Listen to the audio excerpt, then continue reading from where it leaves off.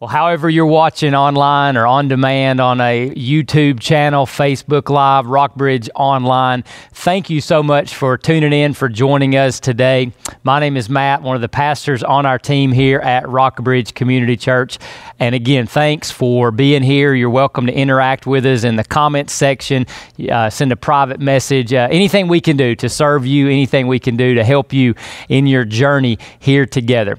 We believe we're stronger together, and so let's get in God's Word together. But before we do that, we got to look ahead a little bit. Next weekend is Mother's Day weekend, and we are just fired up and excited that we're going to have a drive-through, maintaining social distance, a drive-through photo booth at all of our campuses where families can come together in a vehicle, get out, get a great picture taken with mom. We're going to honor and bless our moms, and you'll be able to sign up for a time for any of our 6 locations, rockbridge.cc/moms.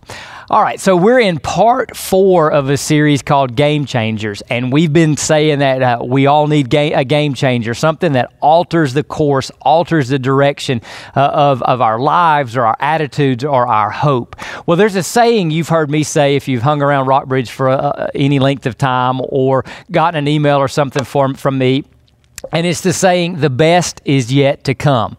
Now, I want that to be a reality for all of us today. I don't want this to be a cliche. I want it to be a conviction, because this is a statement of hope. This is a statement of expectation and anticipation that a better day, a better time, a better season is coming. And who doesn't need that? Because as human beings, we have a fuel, and in many ways, hope is that fuel, the belief that something better is coming. However, I've noticed something about us without assistance. This is true, that most of us are better at losing hope than maintaining it or maximizing it. I mean, let's just be real. Many of us are one text, one email, one Facebook message away from feeling hopeless or feeling like does anything really matter? Is the best really yet to come? I mean, that's kind of how fragile our hope can be. Some of you're already there today. And you just like, I don't know if the best is yet to come. Has COVID-19 taken it away? Is the economy that's going south, is that going to take it away? I mean, so some of us were like, man, I don't even know if I believe what you just said. And that's okay. That's okay. But I want to offer us a promise that God has for us, and then see how we can live into that, lean into that promise. And it comes from Romans 15:13, where it says, I pray that God, the source of hope, will fill you completely with joy and peace, so completely not lacking, because you trust in Him. And then look at this. Then you will overflow with confident hope, not fingers crossed, hope so hope, but confident hope through the power of the Holy Spirit, that God supernaturally will allow us to have an overflow of hope, not lost hope, but maximum hope, just overflowing with hope. Hey, and what I'd like to do just before we jump into God's Word, I just want to pause wherever you're watching, at home with your family and your dog or on your device. I just want us all to pray together. God, there's everyone listening here today needs hope. You created us to run on it. You fuel us with your hope, God. But Lord, some of us were teetering. Maybe we feel lost. Maybe we feel disappointed. Maybe we feel defeated or in despair or in depression. But God, I pray that today we would truly come to believe, realize, and live from the spot that the best is yet to come. In Jesus' name we pray. Amen and amen. And hey, listen, this week, this Wednesday online, we've got our most important service, our prayer service, communion service, and that's at 6:30 on Facebook and YouTube at rockbridge.cc, live.rockbridge.cc. Hope you tune in. We'll be available to pray, and we'll pray together as we're stronger together in the body of Christ. But today's game changer is this. What if we could all learn to live with the hope that the best is, in fact, yet to come? What if this was not a cliche, but a conviction? What if this was not, well, maybe that's true, but I know that's true. And we all listened and left our living room, or left our family room, or our bedroom, or our device, and we're like, yeah, the best is yet to come. So we turn to this famous, incredible passage of Scripture in Romans chapter 8. We'll start reading in Romans 17. And in this, we're going to share about 3 ways that we can that Paul is going to coach us and direct us and help us to land in a spot where this is true, to land in a spot where that we have a hope that suffering and adversity and affliction cannot take away, that we live from a spot where, yes, the best is yet to come, that we live with hope, that we overflow with hope, that we don't lose hope, we maximize hope. So we pick it up in verse 17, which is sort of where we left off last week. And it says this: if children or children of God, then you're also heirs. You have an inheritance, and that inheritance is tied up with Jesus Christ, heirs of God and co-heirs with Christ, if indeed we suffer with him. So the Bible doesn't promise us a life without suffering. It says, in fact, you're going to suffer. We'll look at one of the reasons for that in just a minute. But if indeed we suffer with him, so that we may also be glorified with him. And glory is celebrated and honored and recognized in the entirety of who Christ is, okay? And then he goes on in verse 18, and he says, for I consider that the sufferings of this present time, so he's in reality, he's in a here and now, but he's suffering. But the sufferings of this present time are not worth comparing with the glory that is going to be revealed to us. So something better is coming, and it does not even compare with the sufferings. It does not even compare with what we're going through now. The future is so bright. The best is, in fact, yet to come, that I can't even compare it with what I'm having to go through, what I'm having to deal with now. So Paul makes an incredibly bold statement. And the bold statement is that the future is much brighter than the present. Now, what's ironic is we don't really hear a lot about that on the news or from our leaders, whether it's our health leaders or our government leaders. We don't really, we don't know what to think about what's going to happen this summer, what's going to happen in the future. Will there be a vaccine? Will there not be a vaccine? Does it even matter? How bad is it? Is it really bad? Is it not so bad? We're not really sure. Could there be another outbreak? Could one of our 6 communities or a community you're living in or watching from, could that become like a hot spot? And so Paul makes a bold statement. He says, no, I know for sure that the future is much brighter than the present. I know that for sure. And so Paul's hope is not a hope built on uncertainty. It's not I hope so, like I hope the weatherman was wrong and I hope tomorrow's a nice day.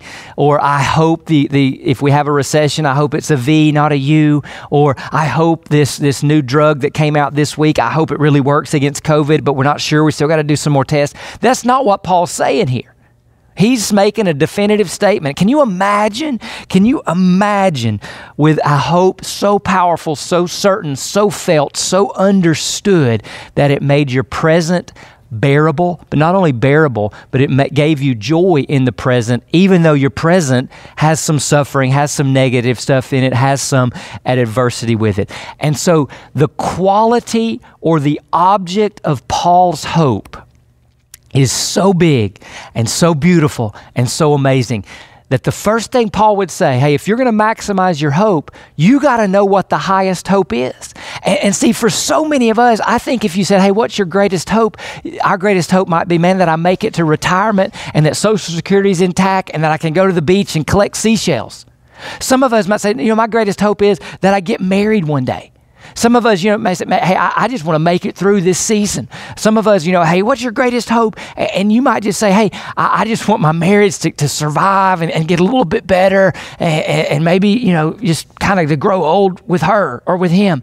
And there's nothing wrong with those hopes. But Paul would say, you're not hoping high enough. You're not hoping deep enough.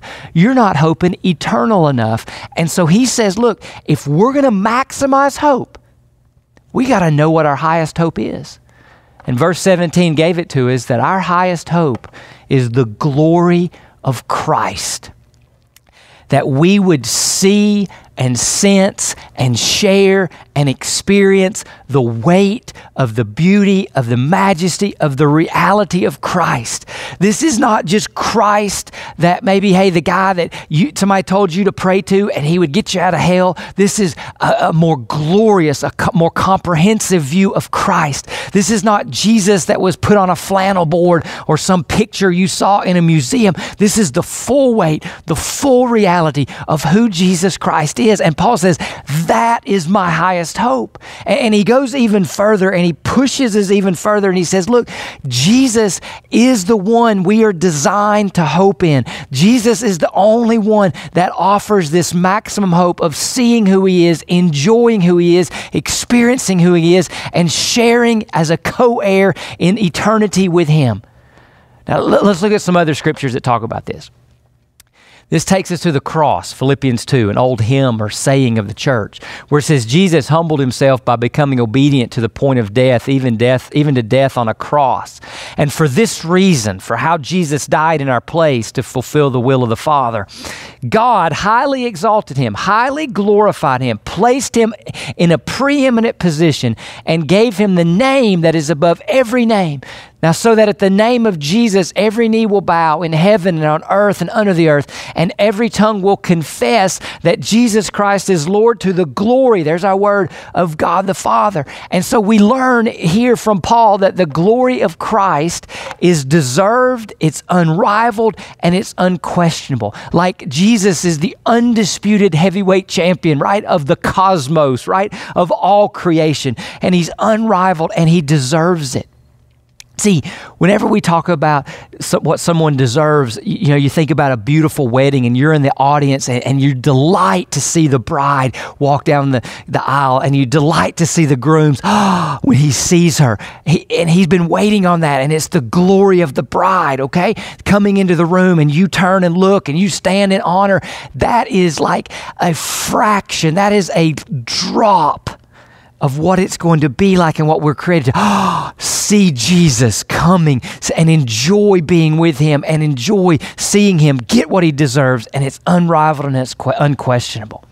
And Jesus talked about us seeing this glory and experiencing this glory in his last and longest prayer for us in John 17 before he went to die. He said to his Father, he said, Father, I want those you have given me, your kids, my kids, to the co-heirs of Romans 8:17, to be with me where I am, to escape the brokenness of the world that needs renewal, but to be with me. So he's talking in glory, in heaven, in the new kingdom, so that they will see my glory. They'll get who I am, which you have given me because you loved me before the world's foundation. So God has been planning to share the glory of his Son with you and I as his kids since before the world was created. And so in here we see that the glory of Christ is promised, it's planned, and it's loving. Now this is unbelievable. All right. So Jesus, just like he promised to come back from the dead, has promised to give his kids, to give his co-heirs a share, a sense, and satisfaction from his glory. And this is loving. Look what he says here, that they'll see my glory. That the best way God can love us is to rescue us from his holy and just wrath, and then to allow us to experience and see and share in his glory. That's the most loving thing he can do. A lot of times people have a hard time with this. They believe, or maybe you believe, that God should be all about you and that God should give you what you want and how you want it and when you want it. And when you get to the bottom of Scripture says God's all about God and sharing his glory, his preeminence in love with all of us. And some people are like, I don't like God being like that because it challenges you and I being all about you and I, right? I mean, we're all one decision away from me, myself, and I, and one decision away from stupid. And when we read Scripture and say, no, God is really about his glory, now he wants us to share in that glory. Some of us have a problem with that, and our ego and our pride gets in the way. But can you imagine that if you were on an airplane flying, right?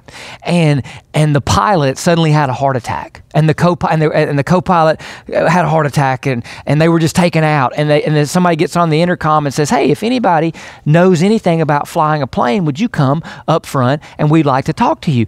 Could you imagine what if you had an expert like Top Gun ace pilot sitting in the seat and you're like, "Oh, I can't go up there. I don't want to offer myself. I don't want to make much of myself." You would be like, "No, go to the front. We need you to help us land the plane." That's like Jesus saying, Jesus says, "I'm the most glorious thing there is. And I want you to share in that. I don't want to withhold that. I want you to have that." So it's the most loving thing God could do is to give us the best, and the best is Him. The best is Himself. Now, if that collides with your pride, you've got to wrestle with your pride, but you can't wrestle with the promised loving glory of Christ. You can't. It's what we were created to have. And so what Paul does is he says, look, there's no comparison with the experience of seeing and being satisfied with the glory of Christ. There's no comparing that to our present suffering. So instead of letting our present suffering foil our hope, Paul wants it to be a springboard to the reality of the coming glory of Christ. And so the second way that Paul encourages us to maximize our hope is he says, let's not deny suffering, but let's let suffering serve our hope by focusing us forward in faith. See, right now, a lot of people are focused on the future and they're frustrated. But the Christ follower who longs for the glory of Christ can go through suffering and say, I lament, I grieve, I'm frustrated, but my frustration doesn't foil my hope. My frustration fuels my hope because it points me forward to a certain hope, which is my share, my experience, my seeing, my being satisfied by the glory of Christ. And so all of you listening, no matter where you are in your faith journey, please hear what I'm saying, okay? Please hear what I'm saying. Hopelessness is not a condition to accept, but an alarm to recognize. God did not create you to run on hopelessness or to bump into a dead end where there's no further hope, nothing else we can do. God wants to be the source of your hope. God wants to give you His hope. God wants you to live every day, even in adversity, with a hope that cannot be touched. So now Paul is going to give us one other way to maximize this hope. And you've heard the saying, well, it depends on how you look at it. You've heard that saying, and it's talking about perspective.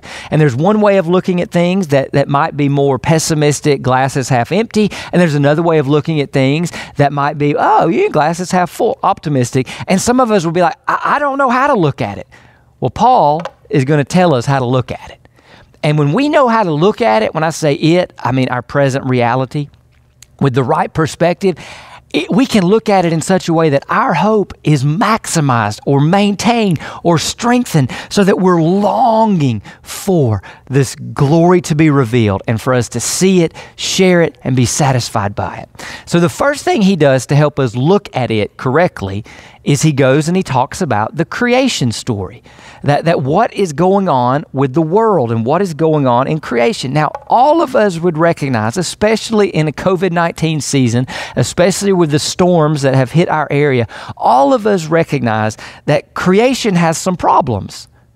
And those problems, whether they're viruses or cancer or disasters that we call natural disasters or climate and what's going on with the weather and those kind of things, all of us recognize that creation has some frustrations, right? And we get the brunt of that. We bear the fruit of that we bear the fruit of having to shelter in place, or we bear the fruit of having to take cover because of a storm. And Paul's going to explain in a comprehensive way why that is. Verse 19, Romans 8. Paul says this. He says, "For the creation eagerly awaits with anticipation." So creation is hoping. Now, what's it hoping for? For God's sons, people who've put their faith, given Jesus the steering wheel of their life, for God's sons to be revealed. So there's a connection between you and I as human beings, mankind, womankind, there's a connection between us and creation. Now, we'll understand that a little bit more. For the creation was subjected to futility. So creation was put underneath a frustration, right? Where creation is frustrating. Creation is problematic. COVID-19, storms, natural disasters. But it was put under futility not willingly, but because of Him, and this is talking about God, who subjected it. So God put creation in futility. So God put creation where creation acts violent. Creation acts with disasters. Creation has problems. Creation has viruses. And this was all done under the sovereignty of God. But God did it in the hope that creation itself will also be free from the bondage to decay into the glorious freedom of God's children. So the creation says, well, the best is yet to come. Creation is saying, hey, there's going to come a day where there's no storms, no tornadoes, no viruses. Now, how does that all fit together to fuel our hope? Remember, it depends on how you look at it. So if we go back to what we said at the beginning, there's a connection between creation and humanity. There's a connection between creation and mankind and womankind. Now, here's what happens, okay? In the beginning, God put mankind, man and woman, Adam and Eve, God put them over creation. He gave them authority over creation. Now, what did Adam and Eve do? Adam and Eve rebelled against God. Adam and Eve said, let us do it our way. Adam and Eve went out from under God's authority. They rebelled against God's authority. They abused their authority over creation. And just like a dad who abuses his authority, or a mom, or just like a leader who abuses their authority, everything under their authority is affected adversely by their rebellion or by their sin. Okay, that's just kind of a rule, and so that happened in creation. That Adam and Eve rejected and rebelled, abused their authority, and so everything under their authority was subjected to futility. So creation is broken. And we read about that in Genesis 3:17, where God says to Adam, because you sinned, the ground is cursed because of you. You will eat from it by means of painful labor all the days of your life. So creation will cause you pain. Creation will cause you frustration. Okay? And so, but God did this in hope that there would be a better day coming, in hope that the best would be yet to come. So in creation, we get a beautiful perspective, okay? In creation, we have what's natural or what's designed, how the weather works, how life works, what is the ecological, biological cycle, how does the ecosystem work. All of that is natural, and scientists and biologists and epidemiologists, they all study that and they talk about it. But we also see in creation a judicial message that, yes, there was a consequence to Adam and Eve's rejection and rebellion of the authority of God. And so everything under Adam and Eve's authority became affected negatively, adversely. It became broken. But we also see the Father heart of God, because God did this in hope. We read that in Romans 8, right? In hope that what? The better would be coming. And so just like when you as a parent, if you're a parent, you give your kids a consequence, you do so in hope that what? It's redemptive, and that they learn a lesson, and that there is a better day coming for your sons or daughters. If you're a coach and your team had a bad game, and then you call very punitive and very tough practices, you do that in hope that there's something better coming. And so what happens for us when we have a biblical worldview and a biblical understanding, Paul says, here's how you have to look at it. Some things happen that are in as part of nature, okay? And so God's not against it. God's not against science and any of those things. I mean, there's design, there's order, there's things that happen.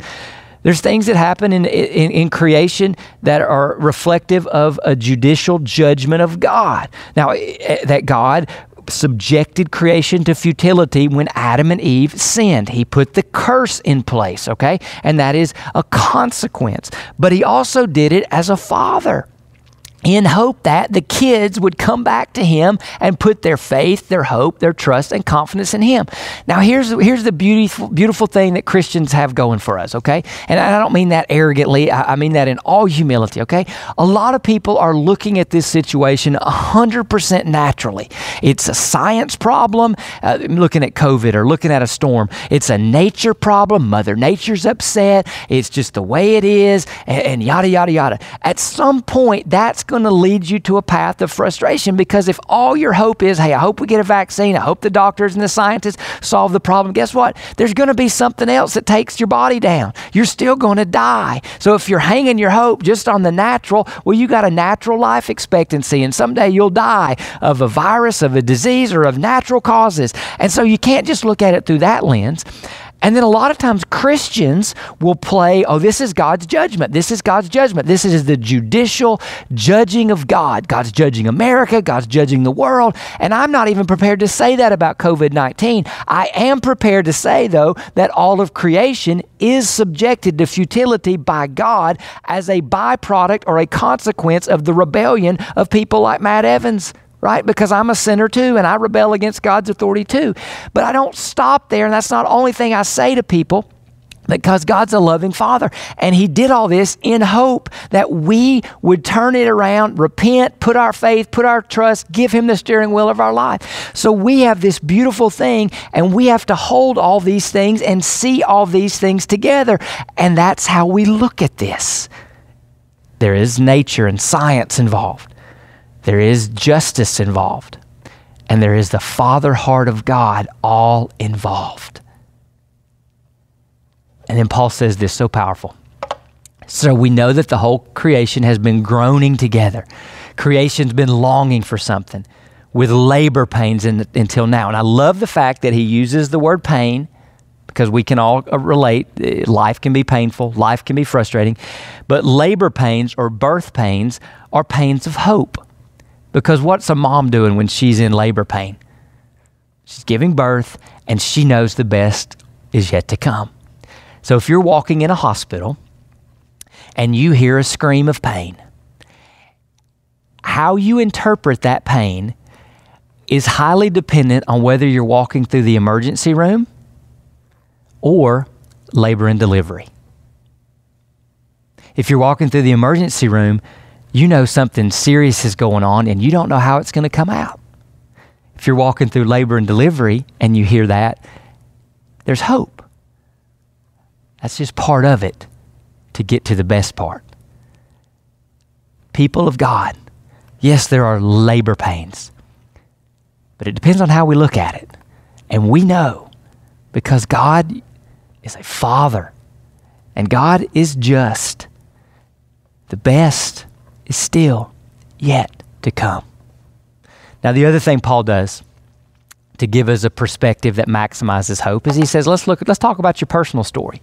Let's look at your story as sons and daughters of the King of Kings and the Lord of Lords. And if you're not yet a Christ follower, you've not yet given Jesus the steering wheel of your life, not yet recognized or surrendered to Him and given Him your sins and said, okay, yes to Christ, then you're going to see your story in this too. And I'll try to make that clear. So let's talk about our stories in what Paul says in verse 23 and 24. So Paul says not only that, so not only creation and the labor pain perspective that we just talked about, but we ourselves, our situation, our story, who have the Spirit, and as we've established in this series, if you have the Spirit, that means you're a Christian, supernatural, and the Holy Spirit has penetrability. He can penetrate our spirit and speak to us mind to mind, spirit to spirit in our deepest, innermost place. But we have the Spirit as the first fruits, as a deposit of something better, of what's coming. We also groan. So like creation, we groan. We're frustrated within ourselves, but we groan, labor pain like, eagerly awaiting for our full adoption as sons and daughters. And our adoption involves the redemption of our bodies. So we know something, our bodies tell us something. Now in this hope, we were saved. So getting saved is also about putting your hope or repositioning your hope away from yourself or away from the ways of the world and putting your hope in God, in Christ, and in the glory yet to come. But hope that is seen is not hope. So it's a not yet hope. It's not a hope so hope. It's coming hope. I know it's coming. It's labor pain hope. But hope that is seen is not hope, because who hopes for what he has seen, for what he sees? So Paul says, look at three things in your story. The first thing he says is the first fruits of the Holy Spirit. The Holy Spirit functions as a deposit.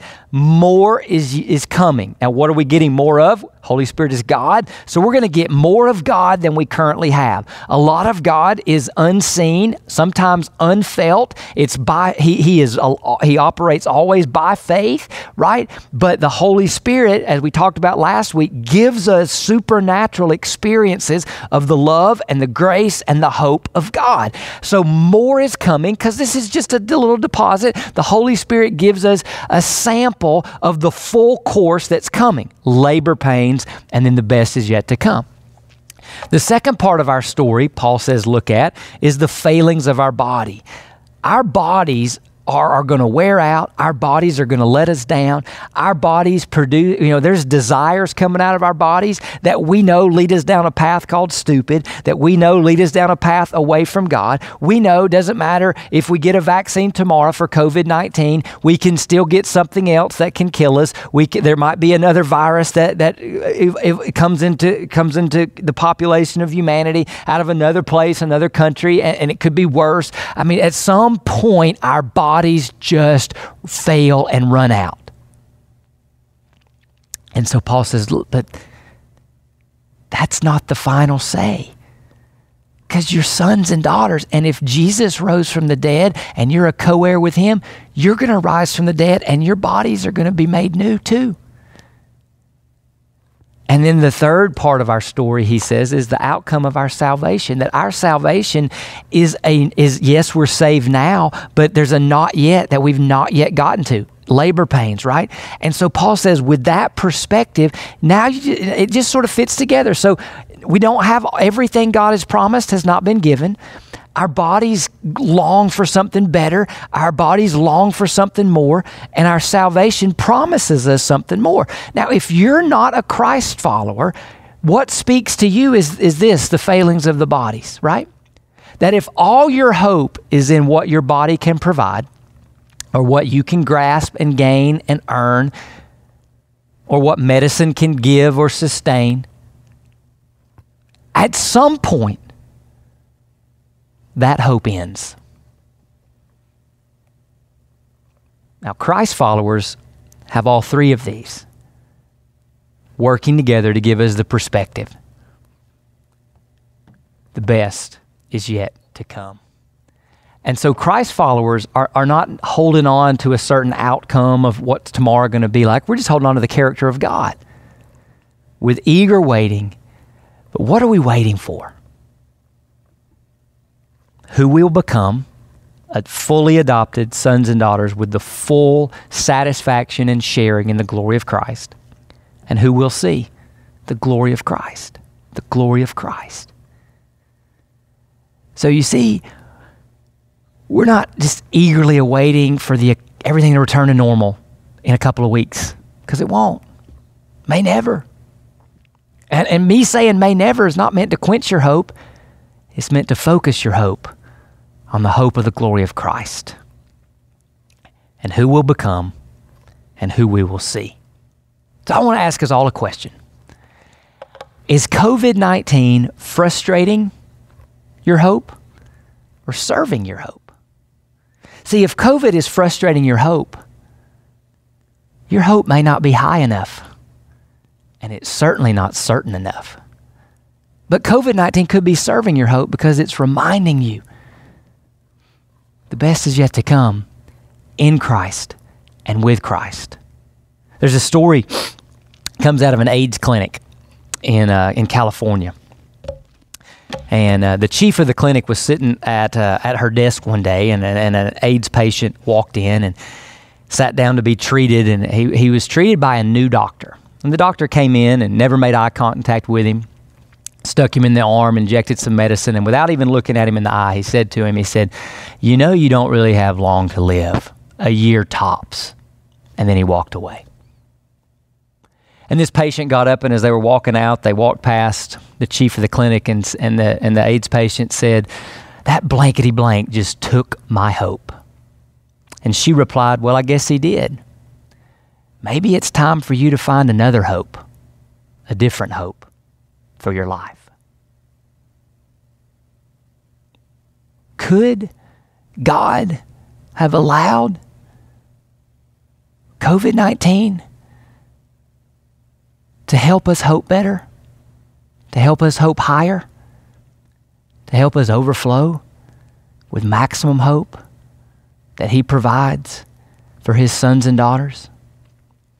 So today, our invitation is this. You're a Christian, a Christ follower. You've given Jesus the steering wheel of your life. But you just need today to remember where your ultimate hope is. You need to remember that. And almost like you refresh your phone or your screen, you need to just refresh your hope in Christ. And remember how beautiful, and remind yourself of how amazing the glory of Christ is going to be. But for some of you, you need to repent. And the word repent means change your mind. Change your mind that maybe you've been hoping in money, maybe you've been hoping in drugs, maybe you've been hoping in yourself or your body, maybe you've been hoping in that you'd get a long life, maybe you've been hoping in marriage or hoping in your kids, hoping in anything but God. And today God's inviting you to change your mind about where you position your hope. And He's inviting you to position your hope fully on His Son Jesus. And you say, "Jesus, I'm sorry that I've trusted anything but you. Forgive me for my sins. I repent. I change my mind. I realize you're the only sure hope. And as best I know how, Jesus, I give you the steering wheel of my life to serve you and follow you all the days of my life and into eternity as a co-heir with you." However we can help you take a step as God the Spirit has directed you, would you text the word CONNECT to 888-744-0761? And you can connect to Christ, become one of His followers, become a co-heir. You may want to connect to community, because one of the things we do in the church, one of the reasons we say Stronger Together, is as church members and brothers and sisters in Christ, in small groups together, in Bible study together, in congregating together, is we help each other be reminded and refreshed in the hope that we have in Christ. So if you want to get connected to Christ or to His church, just text CONNECT to 888-744-0761. You can also go to rockbridge.cc/next steps. I hope today you leave with more hope than when you came. Let me pray. God, thank you for maximizing our hope. I pray today that if anybody is ready to connect to Jesus, place their hope and confidence and faith fully in Him, to forgive their sins, satisfy their soul, and take them into forever, that they would say yes to you, Jesus, right now, give you the steering wheel of their lives, surrender, and move forward in faith. God, I pray for everyone today that we've been reminded and refreshed of the amazing, marvelous hope that we have in you. We pray all these things in the name of the Father, and the Son, and the Holy Spirit. Amen.